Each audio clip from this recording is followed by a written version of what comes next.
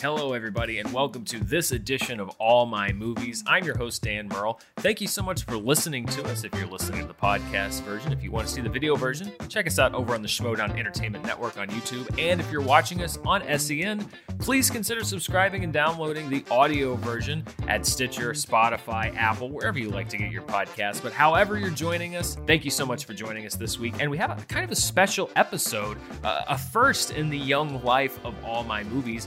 All of the previous episodes have been movies that I know, that I love, or that I love talking about. In the case of Jaws: The Revenge, things that I'm very familiar with. This week, we have something a little bit different. This week, we're talking about Your Name, which is a massively popular film from Japan, directed by Makoto Shinkai. This is a movie that I have heard so much about, and I've been trying to get into anime for a while, but even this year, as I launched my YouTube channel, I was doing some stuff about Studio Ghibli and getting into the works of Miyazaki, and outside of that, Your Name was the movie that kept on being recommended to me if I wanted to get into anime. So I've been curious about this film for quite a while. I had a chance to pick it up for a pretty good deal not too long ago, and so I did, but I never watched it until I talked to my guest today, Tony Revolori, who is a great guy and somebody that I've been so fortunate to get to know over the last few years. I emailed him and asked him if he wanted to be on the show and just kind of said, well, what movie would you want to talk about if you could talk about any movie? And he said, Your Name. 100%, that's the movie I want to talk about. Your Name is a really interesting film, and I think it gets even more interesting if you look a little bit into the life of the director, Makoto Shinkai, and his motivations behind making the film. He's a fantastic animator who was growing up at the same time that Hayao Miyazaki and Studio Ghibli were becoming household names in Japan. Of course, it would be many more years before it would catch on here in the United States. And you can tell how much he reveres the works of Miyazaki, both through his actual work and the way that he talks about the director. I was reading a few different articles, what I could find about him, and there was one where somebody asked him, oh, you're labeled as the new Miyazaki. What do you think about this? And he said, well, I would never want Hayao Miyazaki to see one of my films because I think that all he could see is what's wrong with it. And I think that that is really indicative of the kind of reverence that he has for this master of his craft. But like Miyazaki, when you dig down deeper into the movies that Makoto Shinkai makes, you can see how deeply personal these films are. And Your Name is personal to the director in a lot of different ways. He grew up in the Nagano Prefecture, which is very close to one of the two main settings of this film. And the movie has its roots in the real-life Japanese earthquake and resulting tsunami of 2011. Makoto Shinkai visited one of the affected towns and looked around and saw the devastation and thought, this could be my town. This could be the place that I came from. And really that laid down the roots of one of the major plot twists in Your Name. Additionally, when you look at the conflicts of the main female character of the film, Mitsuha, she's a young girl. She dreams of big city life, but she also lives in a very traditional village where there are customs and things that have to be done that her classmates make fun of her for participating in. But she has a grandmother who instills this very deep-rooted reverence for tradition and ancestry and history. This is also something that Makoto Shinkai was familiar with. He is from an area that's very close to where he depicted Mitsuha's village. So much personal that went into the story in the part of the director. And that's what I've found with the anime films that I've seen so far. And I didn't really get that far. I was doing a series of videos for them on my YouTube channel, and life happens and you kind of have to chase what's working. And so I left that by the wayside a little bit. But what I loved about the movies that I've seen so far is it's not just about the beautiful animation, but it's the fact that you can feel the heart and souls of the creators of each film. And this is no different. You can feel the passion and the love that goes into this movie. And it's not just because the characters are feeling those feelings. It's in the way that they're so lovingly written and depicted. You can sense that there's something very personal about this movie in a way that the movie doesn't overtly explain. And if I didn't know, and I didn't when I watched the film, what Makoto Shinkai's background was, I didn't necessarily know how or why this film felt so personal, but I understood that it did feel so personal. And that's the same feeling I've gotten from so many of the great anime films that I've watched so far. And it's why I'm anxious to get even further into them. Even if I'm not doing videos or podcasts about these films, it is a feel that is unlike anything else in Western animation for sure, but even in a lot of Western filmmaking. This idea of creating which should be this incredibly far-fetched spiritual world, whether it's Castle in the Sky or My Neighbor Totoro or this movie, but it is rooted in something so deep and personal that translates so well into the finished product. Now, if you, like me, are not really familiar with Your Name, then I'll go into it a little bit, but I must give you a warning that I think a lot of the magic of this movie lies in not knowing what is going to happen next. And I certainly did not know. I knew that this was a very popular film, and I knew many people that had told me to watch it, but I didn't, I think, intentionally seek out a lot of the plot details. So I'm not going to go specifically into what happens in a very spoiler way, in case you want to listen to the rest of the show and then watch the movie afterward. And in my interview with Tony, we refer obliquely to some things that happen, but hopefully that doesn't spoil exactly what's going on in the plot. It is a really great conversation, and we kind of dive deep into why this movie works so well.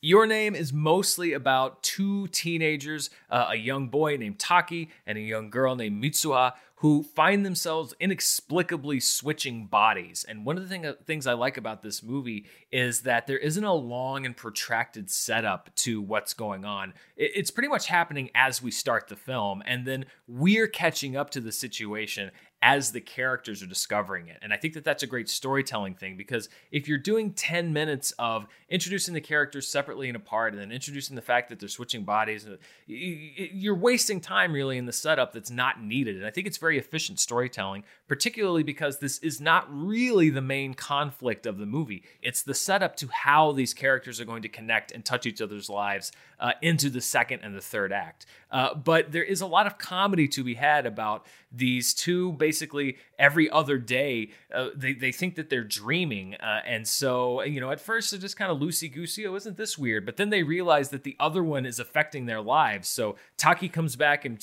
finds something that Mitsuha said or did, or Mitsuha comes back and finds something that Taki said or did while in her body or while she's in his body. And they begin communicating back and forth. And there's a lot of great interplay and a lot of great comedy there. You think you have a handle on it. It's this kind of teenage comedy, and they're setting up a romance with Taki, and Mitsuha's helping him to set things up with this girl, but the girl's kind of figuring out that something is going on. And you really do think like, okay, we're just going to kind of follow this storyline throughout the rest of the film. And it's a cute storyline.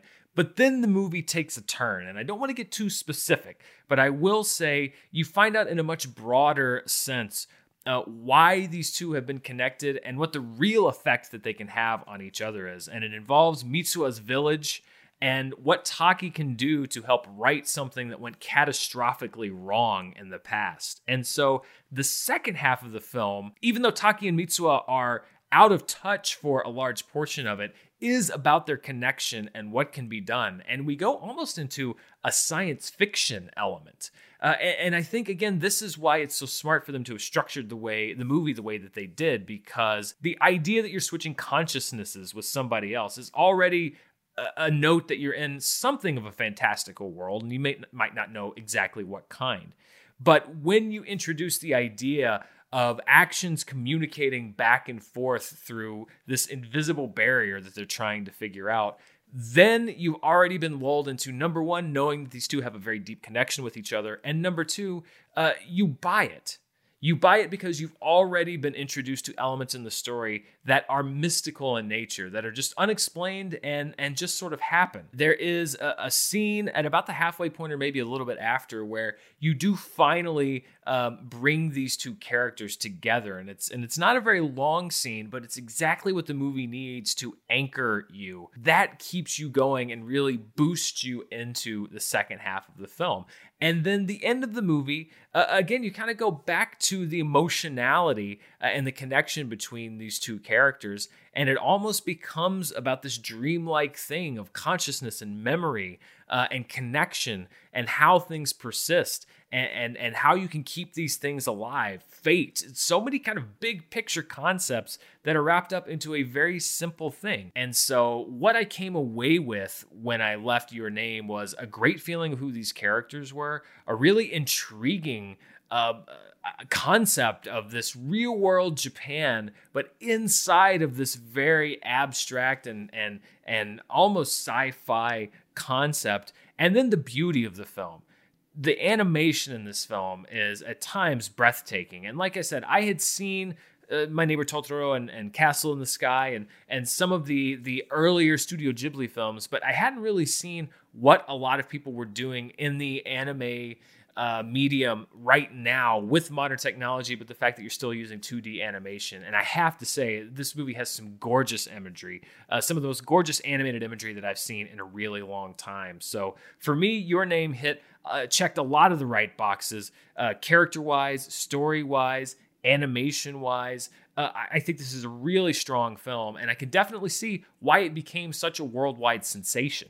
As a matter of fact, Your Name is currently the highest grossing anime film of all time worldwide. It just edges out Miyazaki's Spirited Away, over $350 million. And it wasn't just a huge hit in Japan, although it was a massive hit there. It's currently their number 4 grossing film of all time. It was also a massive hit in China, which has seen finally the introduction of a lot of anime films into the marketplace in the last few years. It did well for an anime film here in the United States. It really has gotten a hold worldwide in a way that very few anime films have done in the past. And I think that's a testament to the strength of that film. Yes, it is a Japanese film. It is set in Japan with Japanese characters from a Japanese studio and a Japanese director, but it has a very human message. And it's one that's obviously translated to many, many countries around the world. As you can tell, I'm very excited about this film, and I'm very excited to talk to my guest this week, Tony Revolori, who you have to thank for getting me to finally sit down and watch Your Name. And I will talk to Tony right after this. With everything going on right now, of course, health is at the forefront of everyone's mind, myself included. But it's really hard right now to think about going to a doctor's office, whether you're worried about the safety or the availability of medical care. Thankfully, there's now a practical and affordable way for you to take control of your own health and get personalized care right from your own home. SteadyMD is your personal doctor online, and it is telehealth done right. You start off by taking a quiz to get matched to your primary care physician based on your specific health needs. Then you set a 1-hour appointment online with that physician, and after that, your doctor is available to you anytime you need by phone, text, or video chat.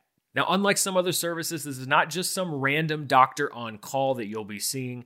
Each doctor at SteadyMD has a limited number of patients so that they can give you the time and attention you deserve. I went and took the quiz on SteadyMD, and it really does take just a couple minutes to fill out, but the questions are very thorough. They're asking you things like, what kind of diet do you have? Are you keto, paleo, gluten-free, everything like that? Are you experiencing stress, anxiety, depression? Do you want to lose weight? Do you have asthma? All the kinds of things that you would get asked at a normal doctor's office when you're doing your intake, they're asking you on SteadyMD, but it doesn't take 10 minutes to fill out. And what I liked about the result of that questionnaire is when it was done, it showed me a list of different physicians that I could go to and also what they specialize in. So even though SteadyMD already knew exactly what I was looking for from a doctor, they still gave me a lot of different options depending on where I wanted to put my focus right now. And SteadyMD can handle so many different things, whether you want to get healthy, stay healthy, manage chronic conditions that you already have,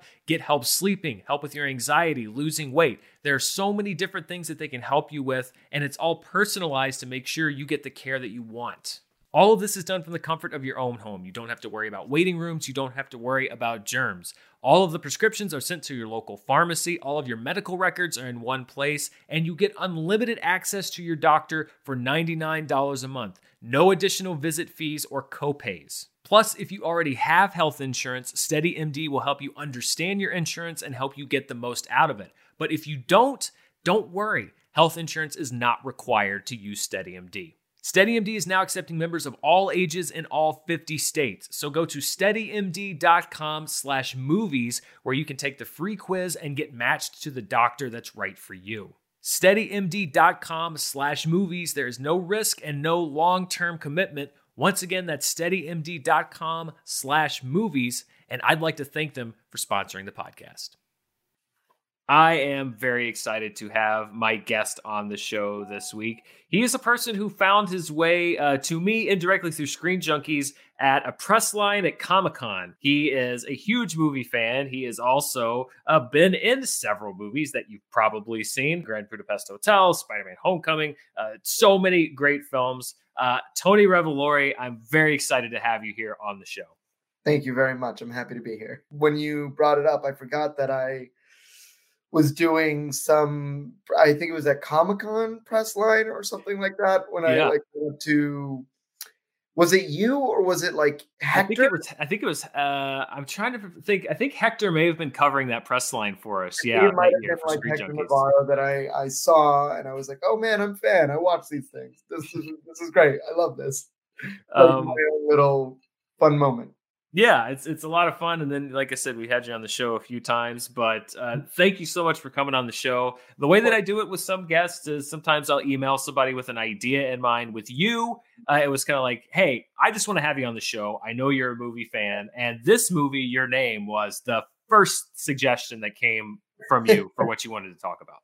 Yes, I love this movie so much. I think it's a really amazing, smart movie that is interesting and it's got brilliant twists and turns that I'm sure we'll talk about later. And I also love the idea of introducing Japanese animation to people that is outside the scope of Spirited Away and Studio Ghibli and Miyazaki himself, of course. Well, it was a successful attempt because, over on my YouTube channel, starting this year, I did a few videos and I want to pick the series back up again at some point, but about me exploring the world of anime, because it's something I knew literally almost nothing about. I knew about all these movies, and you mentioned Miyazaki, and that of course is always what people say. If I say I'm getting into anime, people say, oh, you got to watch Studio Ghibli. But the second thing that was always recommended to me was this movie, Your Name.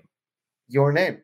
And it's a movie that came out, if I'm not mistaken, a couple of years ago in 2016, but I think came out in the States in 2017. And I actually went to go see it in theaters.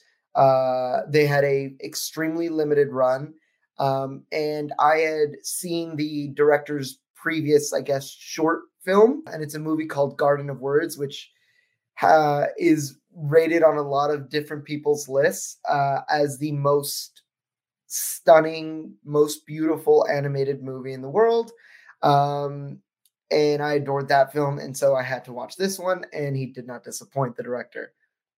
So have you been into anime and animation from Japan for a while? Is it something that you picked up more recently? I was always a big anime fan as a kid. I watched the shows. I didn't really dive deep into the whole thing that a lot of other people have done.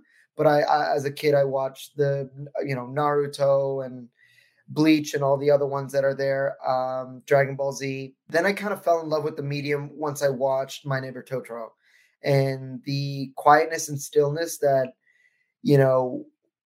we, at least me as an American, wasn't introduced to. And then I kind of dived a little bit deeper, watching a lot more Ghibli, films like Paprika, Girl Who Leapt Through Time, and a bunch of that, and then made my way to films like this. So I have definitely have experience watching anime. It's funny because My Neighbor Totoro was the first movie that I watched for my anime exploration series, and I love that movie so much for a lot of the same reasons that you just said. The stillness of it, the beauty of it. It's so real, even though it's so unreal. So you sought out Your Name in the theaters. Yes, what is it about this movie that attached you so much to it, right from the very beginning? I think I was maybe 2016. That's 4 years. I must have been 20 when I saw this film, and I think the not only the beauty of the way he tells his story, Makoto, the director, but I think the the wonderment of telling a story like this that we might have seen before in a maybe like Freaky Friday situation, but this kind of dives into a lot of the romance elements and love elements that I personally gravitate towards a lot. And beyond that, just the smart storytelling, smart writing, and the tragedy of it all. It felt real because everything needed to be earned with the characters. They couldn't just get the end goal because they were the chosen one. They couldn't fix a problem because they suddenly knew something. They always had to work for it and work for it hard. And it always feels earned and earned. And the sad thing is near the end of the film, you kind of slightly get your happy ending, but almost don't. And that is, to me, an expression of art when someone knows how life works.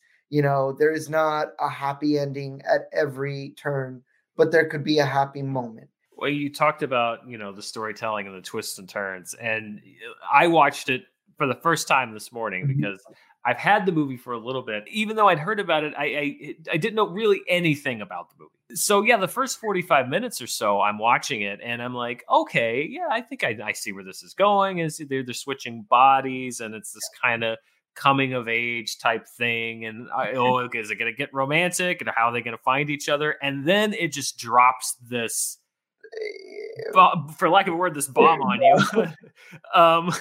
And you realize that meteor. Yeah, you realize what kind of story this is. And it really is a surprising thing. Like, I would never have guessed that's where the movie was going to be headed. No. And I never did. I kind of went into it, I try to go into films not expecting the best, so that way I can be surprised and enjoy it. You expect it to be this body switch movie. You expect it kind of the fun moments of which they give you at the very kind of first 30 minutes, but there's more to the story and there's more in depth. And that's what I think sets this movie apart from so many others that have tried to do something similar. And I've noticed that, again, through my limited exploration of anime, and you're certainly far more versed in it than I am. But this seems to be something that you see a lot in the best of what I've seen, which is that you start off a story in a very simple way. It's a very simple story. And then you bring in this larger focus and this larger scope. And I think that really works because you get to know these characters. And then instead of trying to establish them inside this huge picture, you get to know them, and then you widen the world out and you say, like, okay, and this is what the movie now is going to be. Right. What I think benefits this kind of storytelling so much is what I like to call, and I guess people call it, soft world building, where they don't need to explain everything to you in terms of their worlds or anything like that. Of course, the grandmaster at that is Miyazaki, because he blends letting you know as much as you need to know to follow the story with just propelling characters and things like that. And I think that's what this movie does so well, is you care for the characters more than you care for the actual plot. And when the plot does rear its head, you are still so invested in these characters that you want to see them succeed. You want to see them win, triumph, do whatever, be successful in any way, shape, or form. And I think that's why Japanese filmmaking is so kind of beloved everywhere, because it is a earning of what you need. When you look at the difference of how movies are made culture to culture, if it were done in America, the movie would be leading up to this moment of them finally meeting, and then there would be the big swell of music and the kiss and the hug, and it would be this huge sigh of this catharsis. And what I like about this movie is it takes you right up to that point and then leaves you there. And I think that is so telling. And I see that in other films as well. This idea that it's almost too personal to show that moment in the film. Instead, you take the audience right up to that moment and then allow you to fill that moment in for yourself. Right. And it you don't have the dissatisfaction of not knowing what happens, but you also have the satisfaction knowing, well, they met, or they, whatever the resolution is, it's there. We're just not going to see the quote unquote epilogue. And I do agree with you. I never thought about that, but it does feel kind of like an intrusion, which I guess that is what Western filmmaking is. It's a completionist thing. You want to know the very end. There's a reason why, all the Nolan files are trying to figure out what happened at the end of Inception, while no one here cares whether they got together or didn't, by the end of this film. And it gives them a unique experience because it's an experience unto themselves, right? You want the happy ending, you get the happy ending. You want them to meet and then completely forget each other, then that happens too. And I think that's what's beautiful, is leaving. It's basically at that point letting you be the filmmaker or the creator or whatever it is, the person in charge of the story. There's something that I have done in the past and that I try not to do, but that I see people do, is when people refer to animation as a genre instead of a medium, because animation is a medium. But I feel even inside of that, when people talk about 2D animation, there's this thought that it's only, 1950s Walt Disney guys hunched over ink and paper, right. Flipping things back and forth. Whereas, and this is the most modern anime film that I've seen, this is 2D animation. There were obviously also computers involved in the making of the film, but it goes to show that 2D animation doesn't necessarily mean it's outdated or obsolete. There's a way to blend the two, and this movie is a perfect, beautiful example of that. 2D animation, to me, always has a little bit more almost love and care, because there is someone's sweat going into this. And not to say that 3D is doesn't have anyone's sweat, because we know sure enough that they're putting a lot of work into it. But I do think that there is something to be said. There's something more visually stimulating to have when you have 2D. Well, there's that beautiful sequence, the magic hour scene, where they meet each other in some way, and then and again, the movie doesn't over explain it. There's something mystical involved, but the way that looks like a painting, like a painting would, like a 2-dimensional painting, and the lighting, the shading, and everything, and topped off by that like heartbreaking cut of the pen dropping. But that's a scene that I don't think would play out exactly the same way if it were animated 3D in a computer versus 2D. It just has a different aesthetic. Agreed. Even the I think they call it a comet, but the comet that goes through, I mean, you could easily animate that and have 3D and CG in there, but it looks different if you have that. There's something that I always like to ask when when we're talking about films and people's favorites, which is there a moment, because I've just seen it for the first time a few hours ago, so there are many moments in my mind that I'm kind of going through, but you've obviously seen it many more times than I have.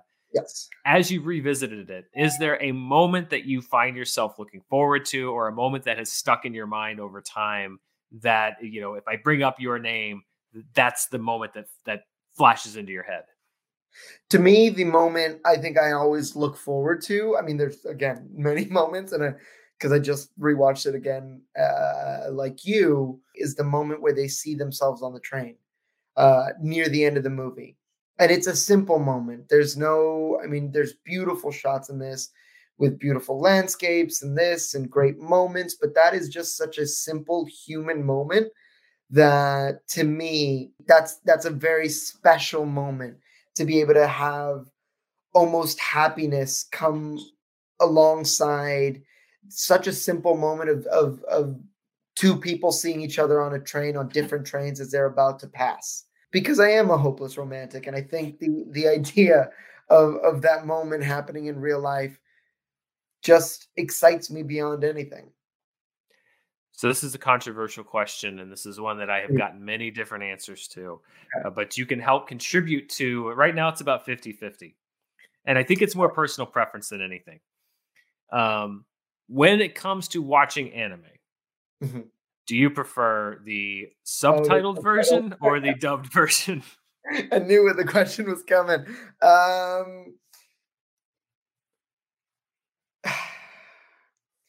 Give me the subtitles in the original Japanese language. Yeah. I think there's a lot more feeling. I think there's a lot more intonation that you might be able to feel, even though you don't speak the language, just because it's there. And when you translate to English, not saying that they don't do an amazing job, because they do, sometimes the director himself doesn't have any process in that translation whatsoever. Some do, some don't, most don't. And to me, that changes what the director might have intended for a specific scene. That's me being a purist, and I totally understand and agree. If you don't want to read subtitles, or you're not able to read and watch at the same time, please, watch it in English. It's still good. Whatever, I guess, floats your boat. Yeah, that seems to be what people say, is either, I think there's some versions that are better than others. But generally it tends to be like, the recommendation I hear from a lot of people is, if you've never seen the movie before, watch it dubbed so that you can appreciate the visual of it. And then if you want the deeper experience, watch it subtitled so that you can get the original intonation and everything. Which, hey, that means you get to watch the movie twice. That's true. Or just learn the language of the movie you're speaking, and therefore, ta-da, no subtitles needed. That's a great example. That's a great suggestion. I will get back to you in 5 years after I master Japanese, and I'll tell you how that works. Perfect. And then I'm gonna be on this podcast again with some Korean movie, and you'll be like, God damn. Back to Rosetta Stone. Okay. Last question. This, and I'm very thankful that it did, because I'm glad I finally got to watch this movie. But this conversation with you gave me a reason to finally watch Your Name. Yeah. For people that maybe, like I was, somewhat interested in anime, right, and it's like, oh, maybe someday I'll do it. What would you say to them to maybe push them over the edge to say, like, no, really, you should really sit down and watch, not just Your Name, but other Japanese animation? I would say start out with something that might be inspired by, a lot of the great movies that you are inspired by came from not only anime, but Japanese culture. You might be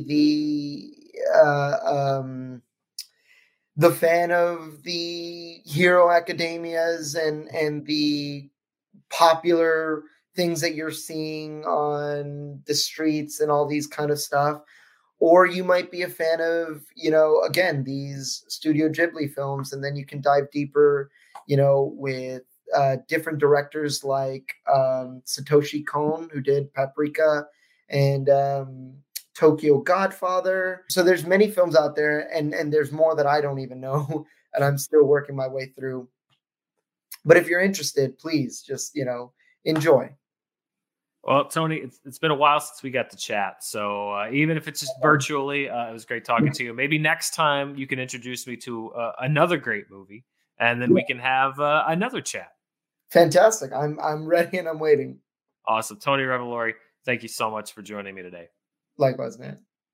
I want to thank Tony for his time and his passion for this movie, which obviously has now transplanted itself onto me. As we always do, this is my copy of Your Name, the one that currently sits on my Blu-ray shelf. It's a great print of the copy. It's a Blu-ray copy, so it's an HD print of the copy. The animation, as I mentioned, absolutely stunning. I would love to see this movie on a big screen someday. The extras are not too bad. I mean, they're somewhat bare bones. You get trailers and a couple of special features, but they're not bad. Really, though, the star of the show is the film, and it is a movie that I'm sure is going to be reissued many times over. It's only a few years old. It was released in the United States in 2017. It was released in Japan back in 2016. This is a movie that I think you are going to see much more of over the years, and I'm sure it will be reissued many times with many different packages of special features. But for now, I'm very happy to have this movie itself in my collection. And with Your Name in my collection, that wraps up this week's episode of All My Movies. Once again, I want to thank my guest, Tony Revolori, and I want to thank you for watching and listening. I'll be back next week to talk about another one of my movies, but until then, it's time to go back on the show. See you next time.